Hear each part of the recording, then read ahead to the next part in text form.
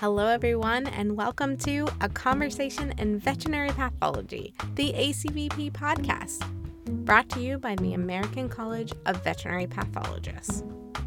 The purpose of this podcast is to bring the veterinary pathology community together to bolster our connections and spread knowledge. This segment aims to highlight those in our field at all stages of their careers, from all backgrounds and subspecialties. So welcome to the podcast.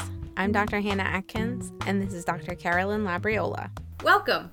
Today's guest is Dr. Allison Watson, an assistant professor in the Department of Microbiology, Immunology, and Pathology at Colorado State University in Fort Collins, Colorado.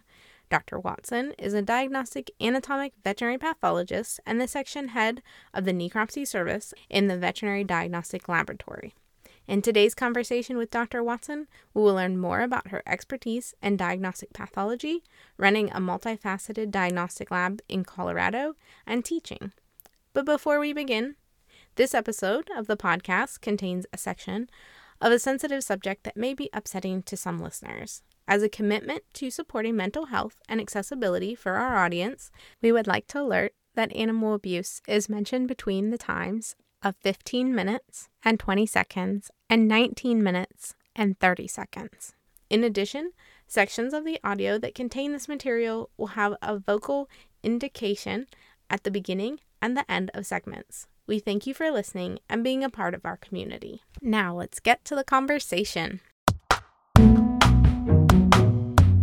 Thank you so much for joining us. Sure, yeah. Thank you for asking.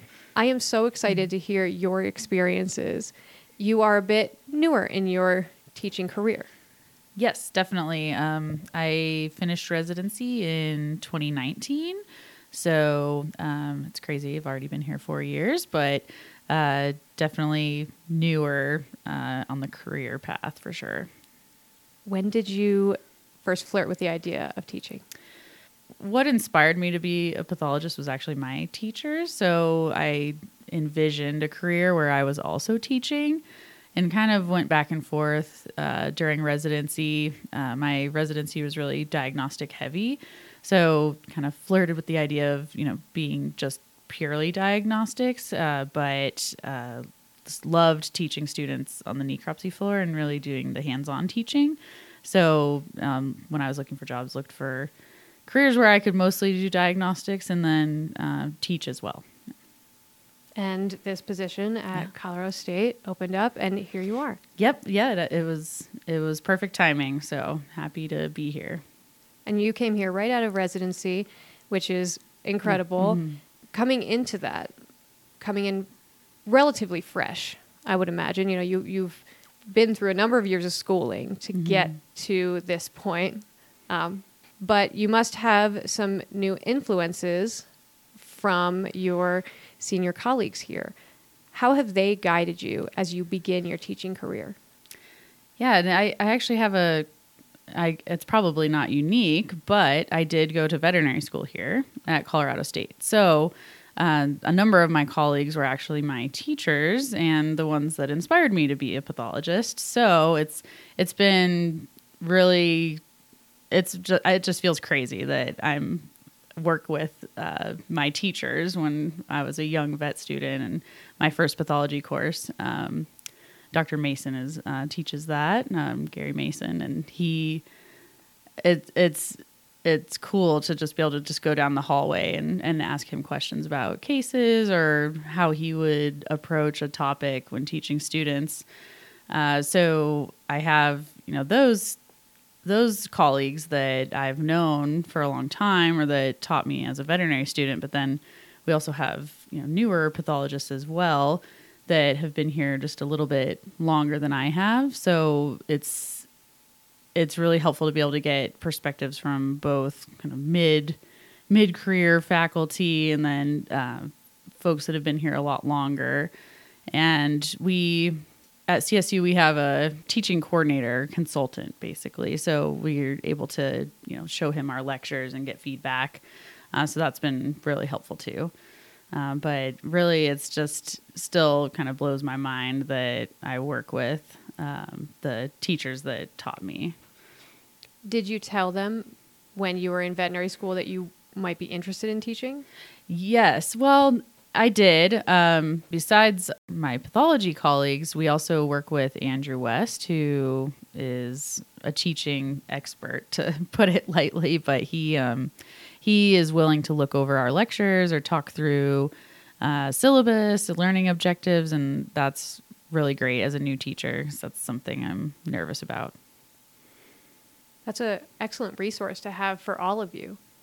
It really is. He actually did a webinar recently for ACVP, but he will do lunch learning sessions in the fall for everyone on different topics, and it's helped me a lot. So you mentioned that you told some of the pathologists here that you were interested in teaching a bit when you were a student. Did any of their aspects of what they put into lectures or their style, do you see that now in the way that you teach?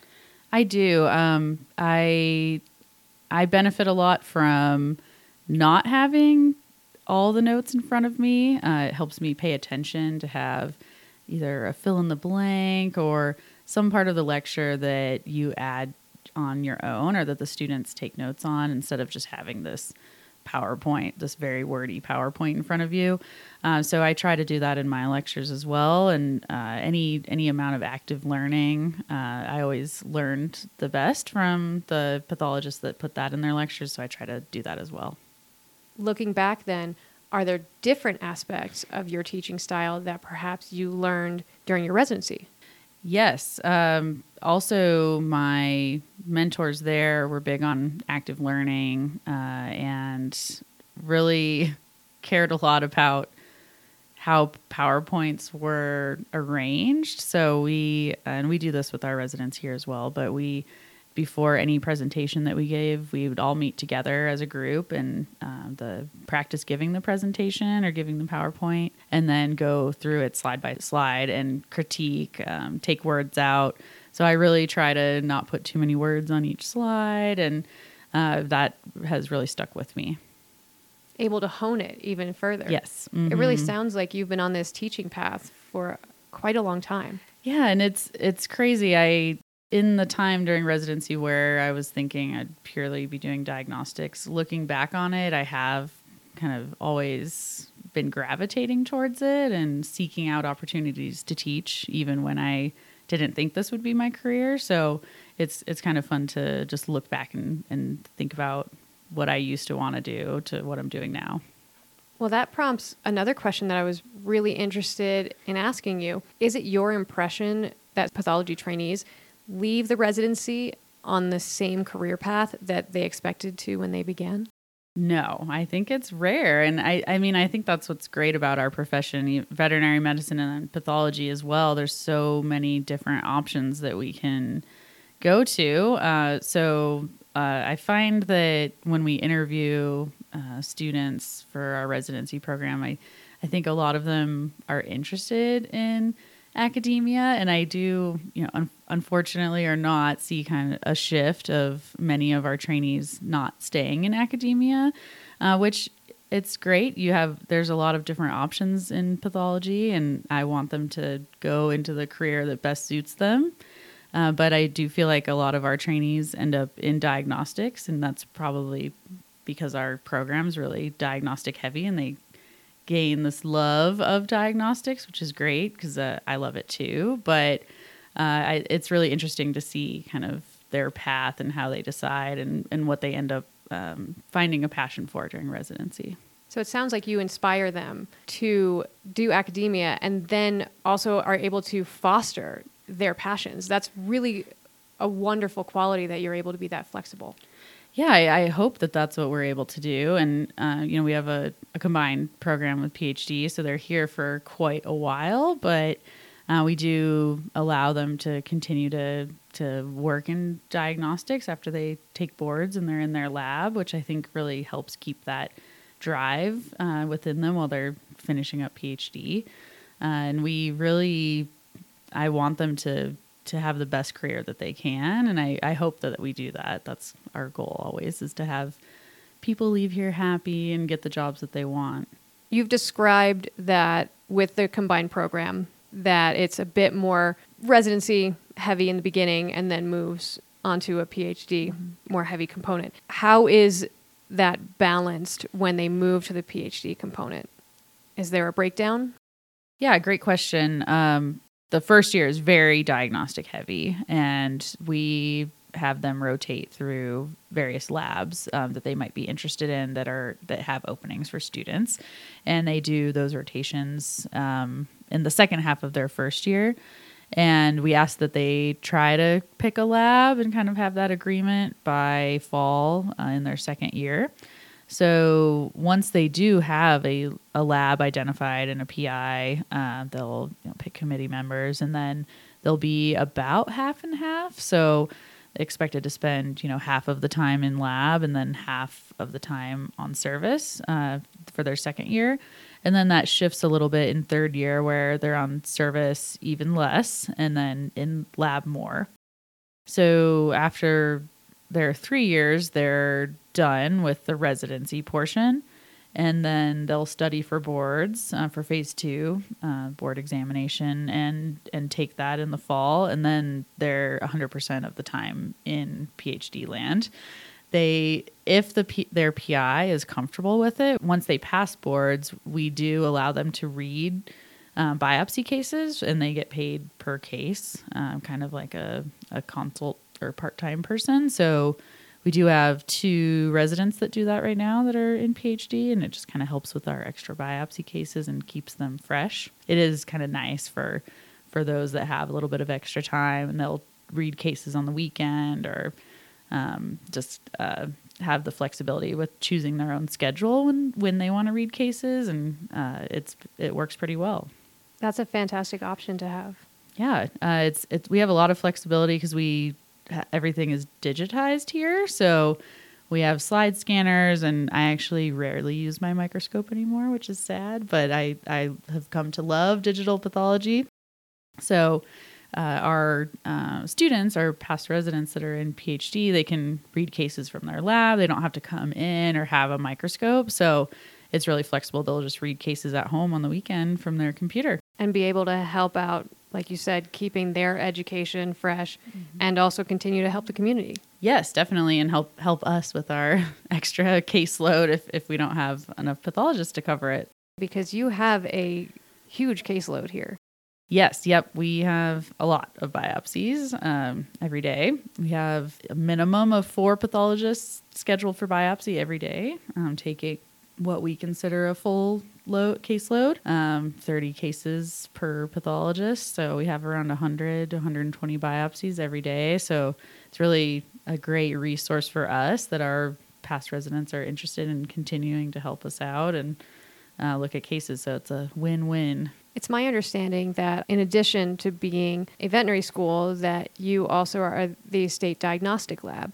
Can you talk about how that caseload breaks down for you and what that means for your everyday life? Sure. Yeah. It doesn't necessarily affect biopsy, I think, because it's just we have clients from all over, so maybe that adds to the caseload a little bit, being the state lab, but it does affect a lot of our other sections. So necropsy for one, we do get for example, all of the legal cases in the state. So any case from Humane Society or legal agency, or kind of the only name in the game for the state. So we do get quite a few of those cases for folks that are interested in forensics. We do also get, especially right now, we're getting all of the rabies tests in the state. So we get anywhere from 8 to 14 per day. So we've had to have vet students help us out with that.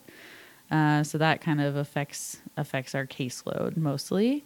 But it does, I think it gives us a better variety that so many people submit to us in the surrounding areas. We get cases from all over, Nebraska. We're closer for a lot of people in those neighboring states than their diagnostic lab. So we end up receiving those cases as well for necropsy and biopsy. Would those be more wildlife, or do you get legal cases from them as well?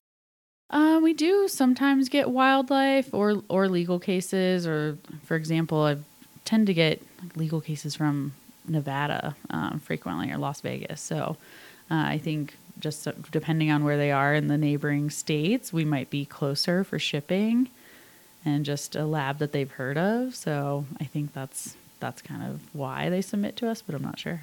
Hey everyone, it's Hannah here. I just want to let you all know that the next section discusses forensics and animal abuse. If you don't prefer to hear this content, come back at 19 minutes and 35 seconds. How does that work? Do you know? And this might be a bit too in-depth. How does that work with the legality across state lines? Have you had to testify yet? So I haven't, but I do get subpoenaed pretty frequently, and it ends up where they often just settle outside of court. But my colleagues have had to go multiple times.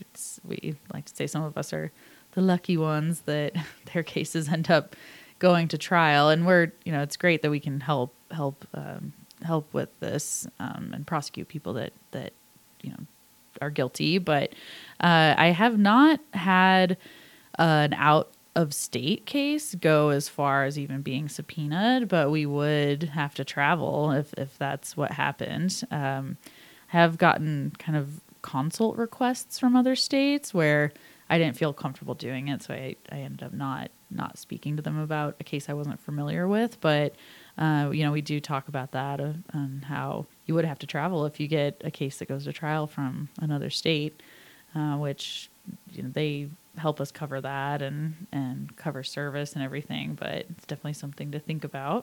Thank you so much for advocating for these animals. That's an amazing and I'm sure very emotionally difficult job that you and your colleagues do.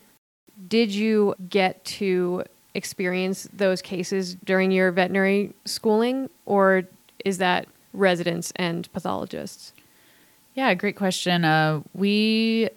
I allow students and residents to help with legal cases, and we actually have quite a few vet students that I've seen come through that have interest in forensics or at least animal welfare. So the students are interested in just learning about the process, and we take additional photos and additional documentation for the legal cases. So if they're interested, I'm happy to have them help. But we do just when we submit the reports, we keep the residents' names off of them so they don't get subpoenaed.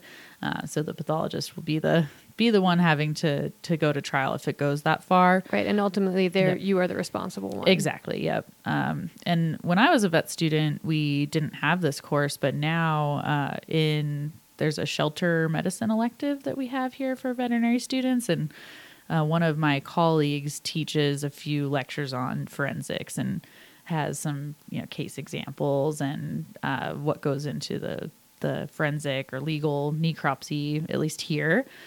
So we have kind of a quiz that our vet students will do online during their postmortem rotation, so they do get exposed to that if they don't take the elective during their normal curriculum. Were you also exposed to forensic pathology during your residency? I was. Same kind of situation during my residency where students and residents could help with the legal cases, but then ultimately the pathologist was the responsible one. And then over the years, I've kind of sought out CE or continuing education on it, just because it is a big responsibility. Most of what we do as pathologists, we're very responsible for our diagnoses, but legal cases, the thought of being the determining factor if someone's prosecuted, definitely want to get as much education as I can. So if we have meeting workshops or additional talks at ACBP, I usually try to attend those. It's Hannah again. This is the end of the sensitive content. Now back to the interview. So not only are you passionate about teaching your veterinary students and continuing your own education, but you are part of a very special ACBP committee on this same topic. Can you tell me about that? Yeah, so I'm on the lifelong learning committee. So we help plan webinars and also the ACVP mentorship program. So we all discuss. We meet once a month and discuss kind of the schedule for the next year on different webinar topics. We use feedback from the college on what everyone would like to hear as a webinar, and then try to accommodate that. What is your approach in finding individuals to give lectures and finding topics? So it's been really nice to be on this committee because I joined during the pandemic, where we're kind of stuck in our bubble. So it's nice to talk to individuals at different that work in different places, different areas of the country. We have variety. We have people that are in talks path, in academia, in diagnostics. So I think collectively we have a lot of connections and know a lot of people. So usually if someone has an idea about a webinar, someone else, oh, I know someone who knows a lot about that or who would love to talk. Let me reach out and ask them. So it's fairly easy, and we all we meet virtually and have our webcams on. So easy to kind of brainstorm and we just kind of write a list of people that we think might be interested in, and someone takes on that project or that webinar and is responsible for reaching out. So it's been fairly easy to come up with folks that would want to talk about topics. We have a person that's really interested in wellness, so they usually come up with wellness topics that we can present. So that one is a little bit more challenging to find speakers because they're usually not pathologists. So that takes a little bit more on that side, knowing someone that would talk about a wellness topic. But I feel like it is a small college and everyone knows someone that is has a certain specialty. But it's been a really fun committee, and I love kind of the brainstorming aspect and planning and deciding what topics. Even if they don't come from a veterinary pathology background, having that wellness aspect is incredibly important. I think so too, and I think everyone should be focusing on that. I think previously in previous times it wasn't a focus, and it was kind of a work until you drop mentality. And I think collectively as a profession, we should be taking time to think about different topics in wellness. And just discussing it and having Yep. these webinars hopefully will be a platform for people to begin those conversations. Yeah, I think sometimes, especially if you work remotely or a little bit more isolated, then you may be feeling that you're the only one experiencing this issue, whatever it is. So I think it's a good platform to kind of help people relate and recognize, oh, everyone else has the same feeling of whatever it is, burnout or issues with work-life balance. So I think just as many people as we can reach is important. Thank you from all of us for, expanding the community and helping with our MOC. I'd like to circle back to the rabies. How does that work with having students on your floor? Do they need to be vaccinated? Are there special procedures? Yeah. So all our vet students are vaccinated during their first year of veterinary school. So, technically they can be around cases that are suspected of rabies, but just as an extra precaution, we don't allow students to sample brains for rabies or that there's a suspicion of rabies. We do a separate biosecurity necropsy floor. So that's where we're doing all the sampling with those suspect cases. And we also wait for results almost always before we complete the rest of the exam. Sometimes large animals, pathologists will decide to just finish the exam just to avoid autolysis, especially over a weekend. But we're pretty cautious about that. Our technicians do a lot of the sampling. We get titers every other year. We can show them on a non-rabies suspect brain too, if they want to know what sample we take. But we do make sure they can remove heads and during the postmortem, because they can submit those to us and we'll do the rest. Absolutely. So you've seemed to focus on rabies. Is there a particular increase in cases at this time? It feels like it, and I'm not sure if that's just because we're getting a lot more cases now. We're taking cases from the Colorado Department of Public Health as they renovate their lab, so our case numbers have doubled. So I do feel like we've had more positives lately, but that might just be because we're performing more tests. The summer months usually get more positives than fall and winter, just because of migration of bats, I think.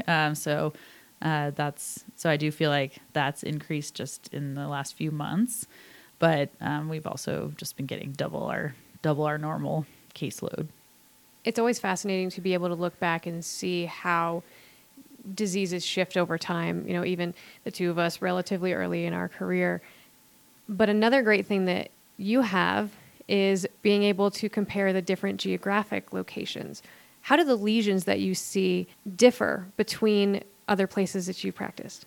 Sure. Yep. So I trained at University of Tennessee, so in the southeast, where we saw many infectious disease cases, fungus, parasites, all the fun infectious cases. Whereas here in Colorado, it's very dry.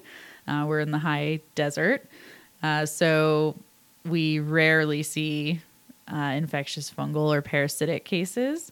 It's fun. We also don't have to deal with fleas rarely. So even without using flea protection, if a case comes in at the teaching hospital, a dog that has fleas, all the students want to look at it because many of them have not seen fleas, which kind of blows my mind living in other locations in the U.S.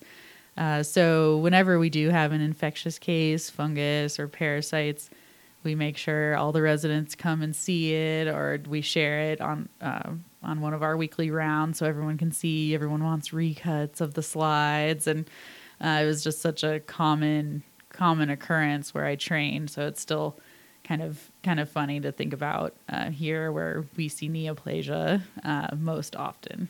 Do you think that your familiarity then with these infectious diseases that you gained in Tennessee influences how you are able to teach here?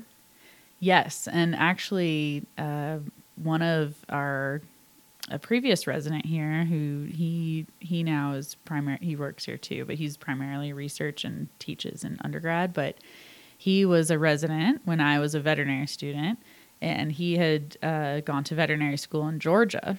And our residents will meet with the student pathology club and do slide rounds or 10-headed scope sessions and show them interesting cases. And he showed a bunch of slides that he had gotten as a vet student in Georgia.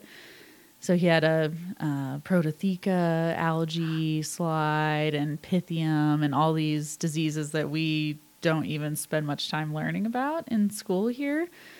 So that kind of inspired me to train in the Southeast. So I only applied to residency programs in that geographic area. As you know, being in veterinary school in Colorado, I really wanted to train elsewhere and just get that experience of infectious disease that we unfortunately don't see very much of here. I bet your colleagues are very thankful that, you left to get that experience and now can help bolster the program. Yeah, it's nice. We have, some folks that have been here a long time, but also one of our pathologists is trained in Oregon, and then I trained in Tennessee, and we do have a varied background, which really helps with consulting on cases. Absolutely. Your colleagues and you have brought different components into your program, but when you get a new student, whether that's in veterinary school or a pathology trainee, they also bring something in. What inspires you most about your students? So what I love most, especially veterinary students, and what will really make me pay attention to that student is so many of our students that are on postmortem rotation during their clinical year, they don't aspire to be a pathologist, which I get it. It's not for everyone, but I just really want them to be excited or gain as much as they can from learning about pathology. So that's what strikes me the most, a student that may have not been excited about that rotation, but every new case that they see, they learn as much as they can from it. And at the end of the rotation, we'll say, wow, I didn't think I would love this, but it was so great to see everything in person and touch it and review anatomy. So I really value enthusiasm and in whatever you're learning. And same with residents. So not every resident likes diagnostics. We were talking a lot about diagnostics earlier, but I just want them to gain as much as they can with every new experience as they go through residency or veterinary school. There are obvious differences between your interaction between a veterinary student and then a resident, education level, and then the amount of time and interest shared between them. With your residents, is there something specific about them that then inspires you and helps you do your job better?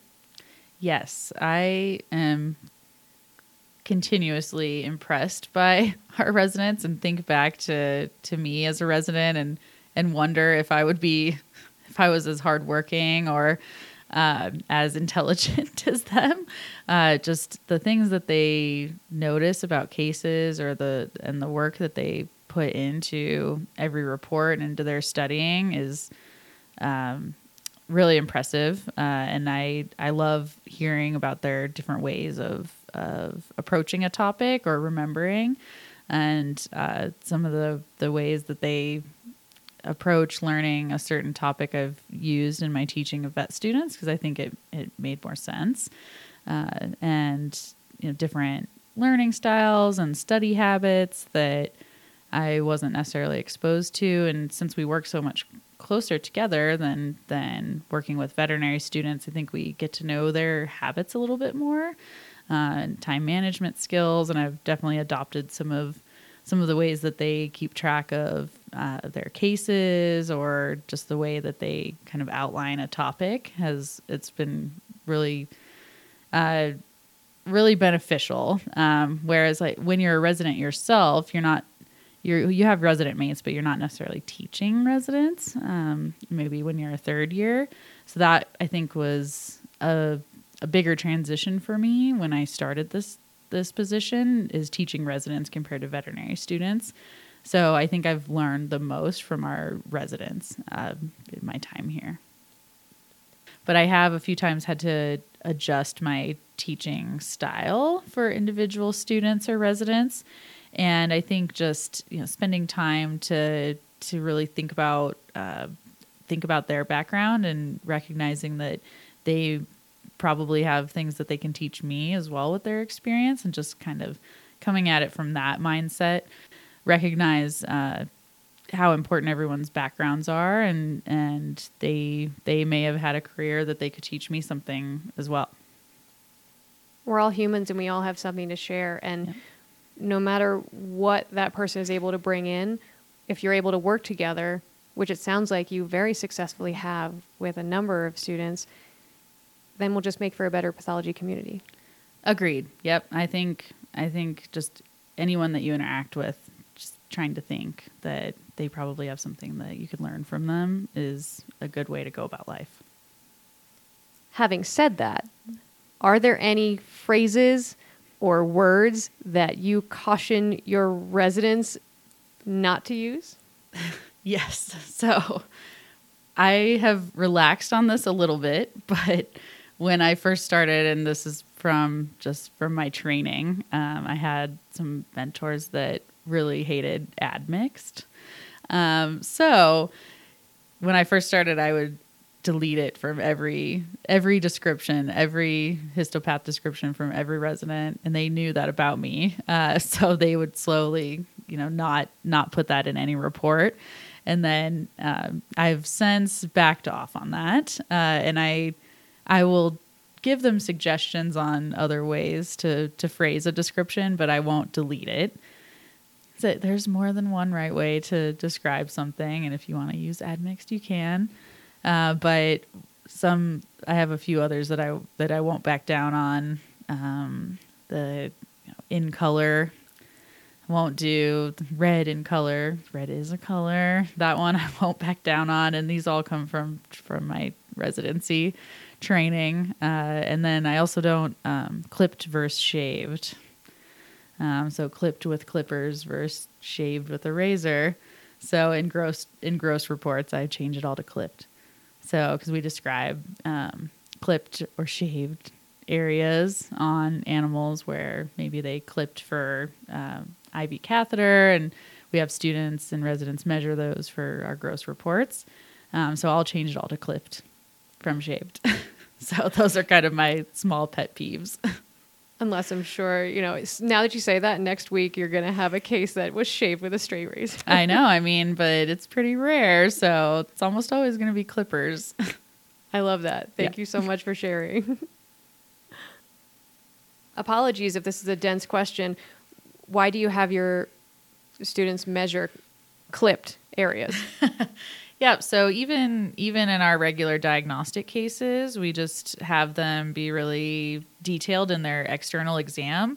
When animals are placed in our facility for postmortem exam, we ask that they are labeled properly with some sort of identification.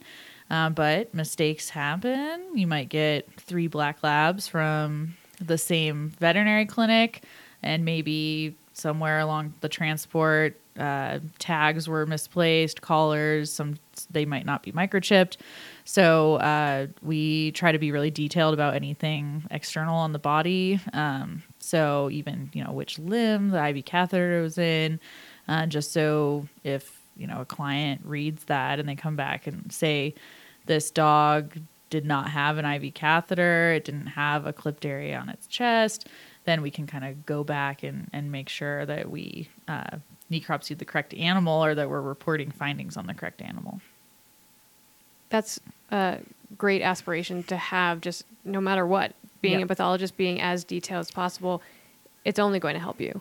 Yes, definitely. And I think being necropsy section head has given me a new appreciation for that, because if we do have some sort of labeling error, then that eventually comes to me to kind of work out. So I'm very vigilant now about reporting external findings. And that's just kind of how I was trained too. So we definitely have students measure everything. Both here and in Tennessee? Yep. Mm-hmm. Okay. Yep, very similar. Which it made me happy when I started here that it didn't have to adjust very much at all. My normal kind of necropsy protocol, it's pretty similar between the two, so that's nice. Yeah, and being the head, have you been able to make adjustments that you think fit your personality and style of managing? Yes, definitely changed kind of the role that our technicians have.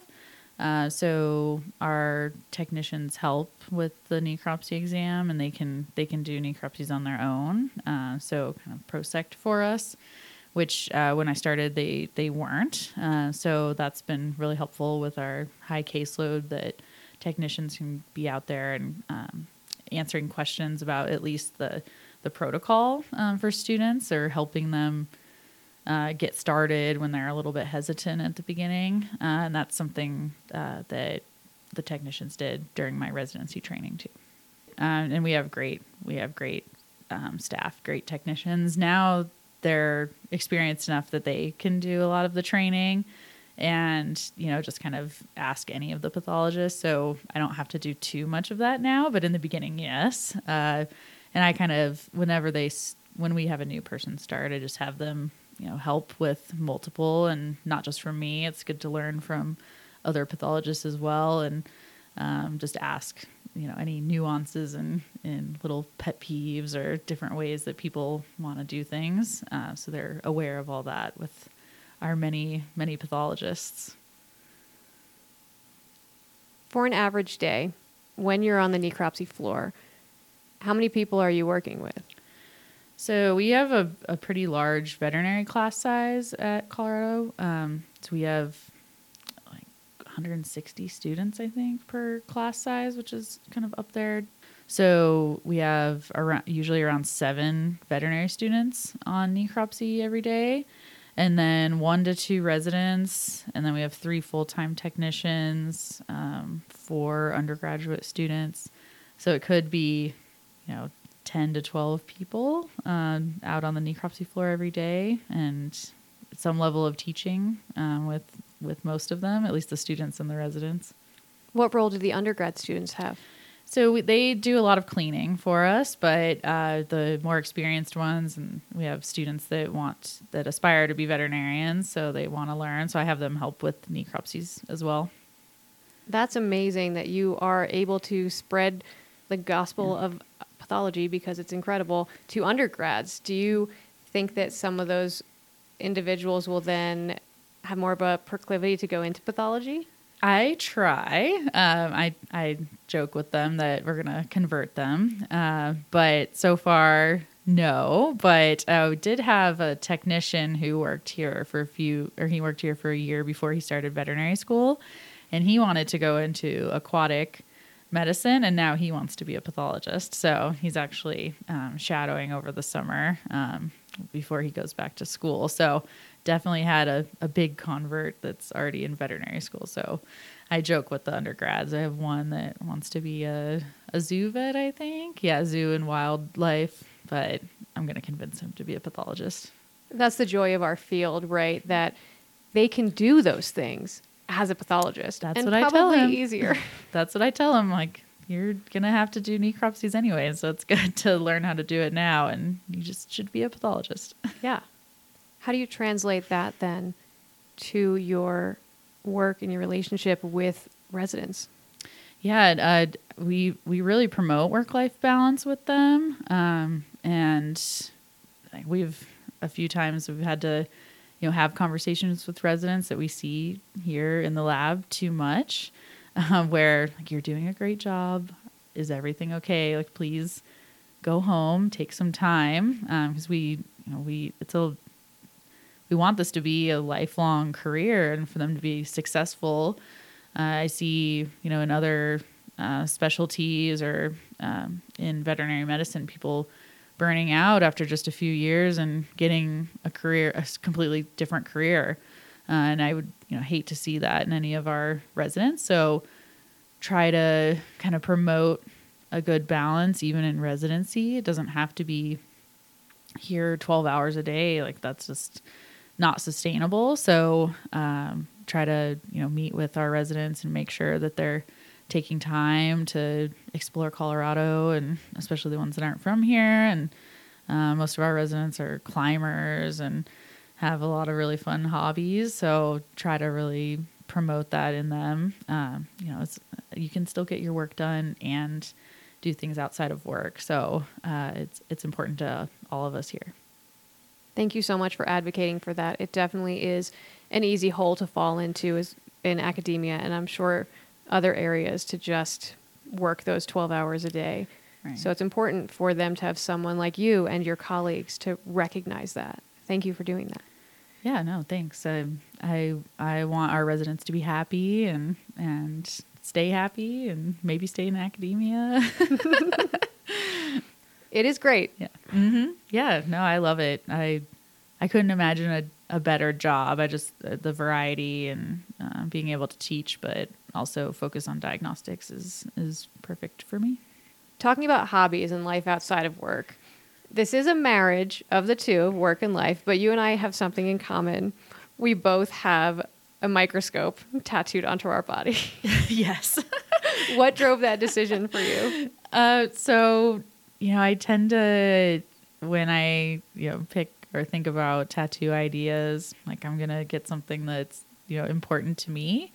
And, we were just talking about work-life balance, but, I love my job and I love being a pathologist. So I got this during residency and just kind of feeling at home in this career.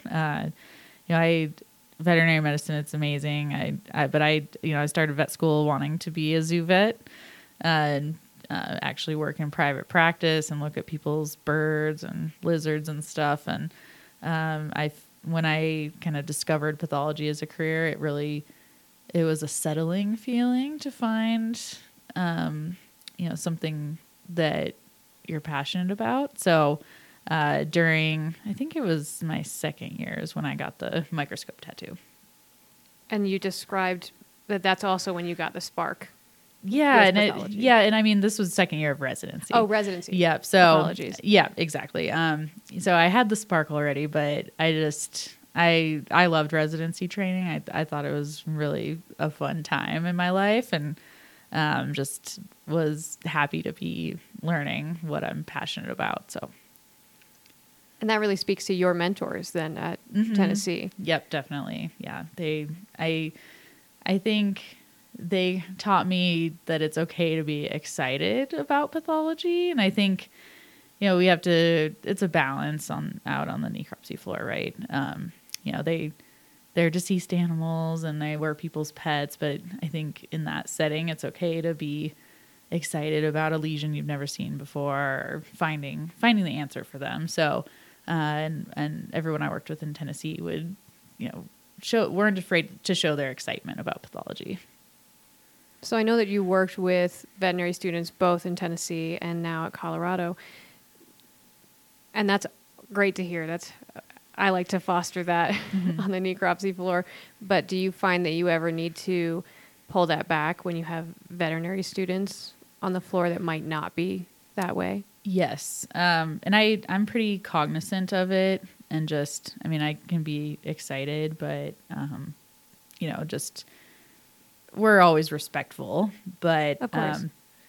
I've definitely found some groups of students have different attitudes towards necropsy, or might struggle with it a little bit more than others. So I can kind of read the room when I meet a group of students, and just make sure that everyone understands that we're not excited that the animal is deceased. We're just excited about a disease process that we haven't seen before, that we haven't seen in a long time, and that usually gets them excited about it too, about something that they learned about in class but have only seen a grainy picture of, or something that they saw in a living animal, and they get to actually touch and feel and think about the pathogenesis in person. So haven't had too many issues with that, and usually can get students excited about anything. Right. And then, you can explain to them that even if it is difficult for that individual to be in a necropsy, this is how they learn, and this is how you learn to help more animals. Right. Yep. I usually have, especially if I'm with a group of students that's early on in their rotation, just make sure that they understand we want them to get as much as they can about the rotation. We recognize that they're not training to be a pathologist, but we want them to learn about a disease that they've been wanting to learn more about, or study for NAVLE, or go into depth on anything. So, and I think that goes a long way with kind of easing their trepidation about necropsy. Because I want students to have a good experience and really learn what they need to learn, but also take the time to get excited again about medicine or about disease.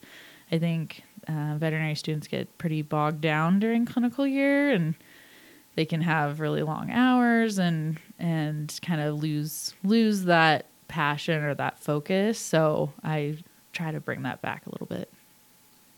And I'm sure that they do see your excitement, and it does gives them the room to be more engaged and get that passion back. Yeah. And also what you were speaking to also exemplifies this wellness and mental health aspect that you spoke about before.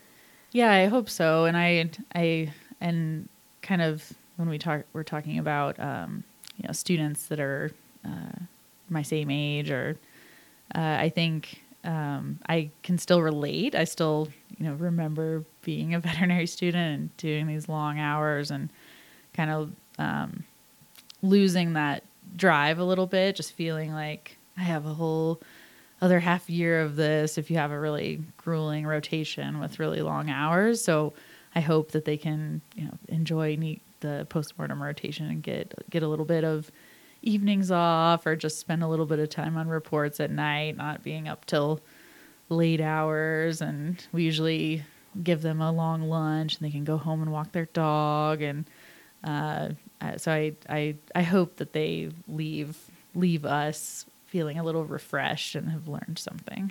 The joys of pathology. Yes. Well, I have loved talking to you. Thank you so much for sharing your experiences. And I'm really excited to see where you go from here, because it's very obvious that you already are a great influence on your students of all areas in their career. Thank you. Thank you for having me and for coming to CSU. Yeah. All right. Thank you so much, everyone out there, for listening. This has been a conversation in veterinary pathology with Dr. Allison Watson, and we look forward to next time.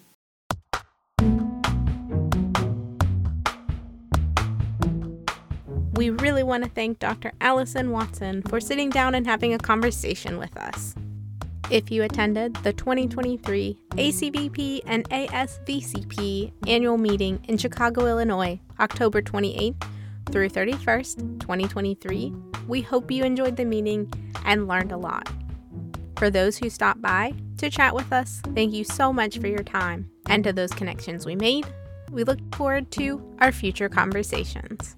As always, this podcast is available wherever you get your podcasts and at acvppodcast.podbean.com. That's acvppodcast.podbean.com. If you have suggestions for who we should interview next, you can send those to info@acvp.org. Thanks for listening.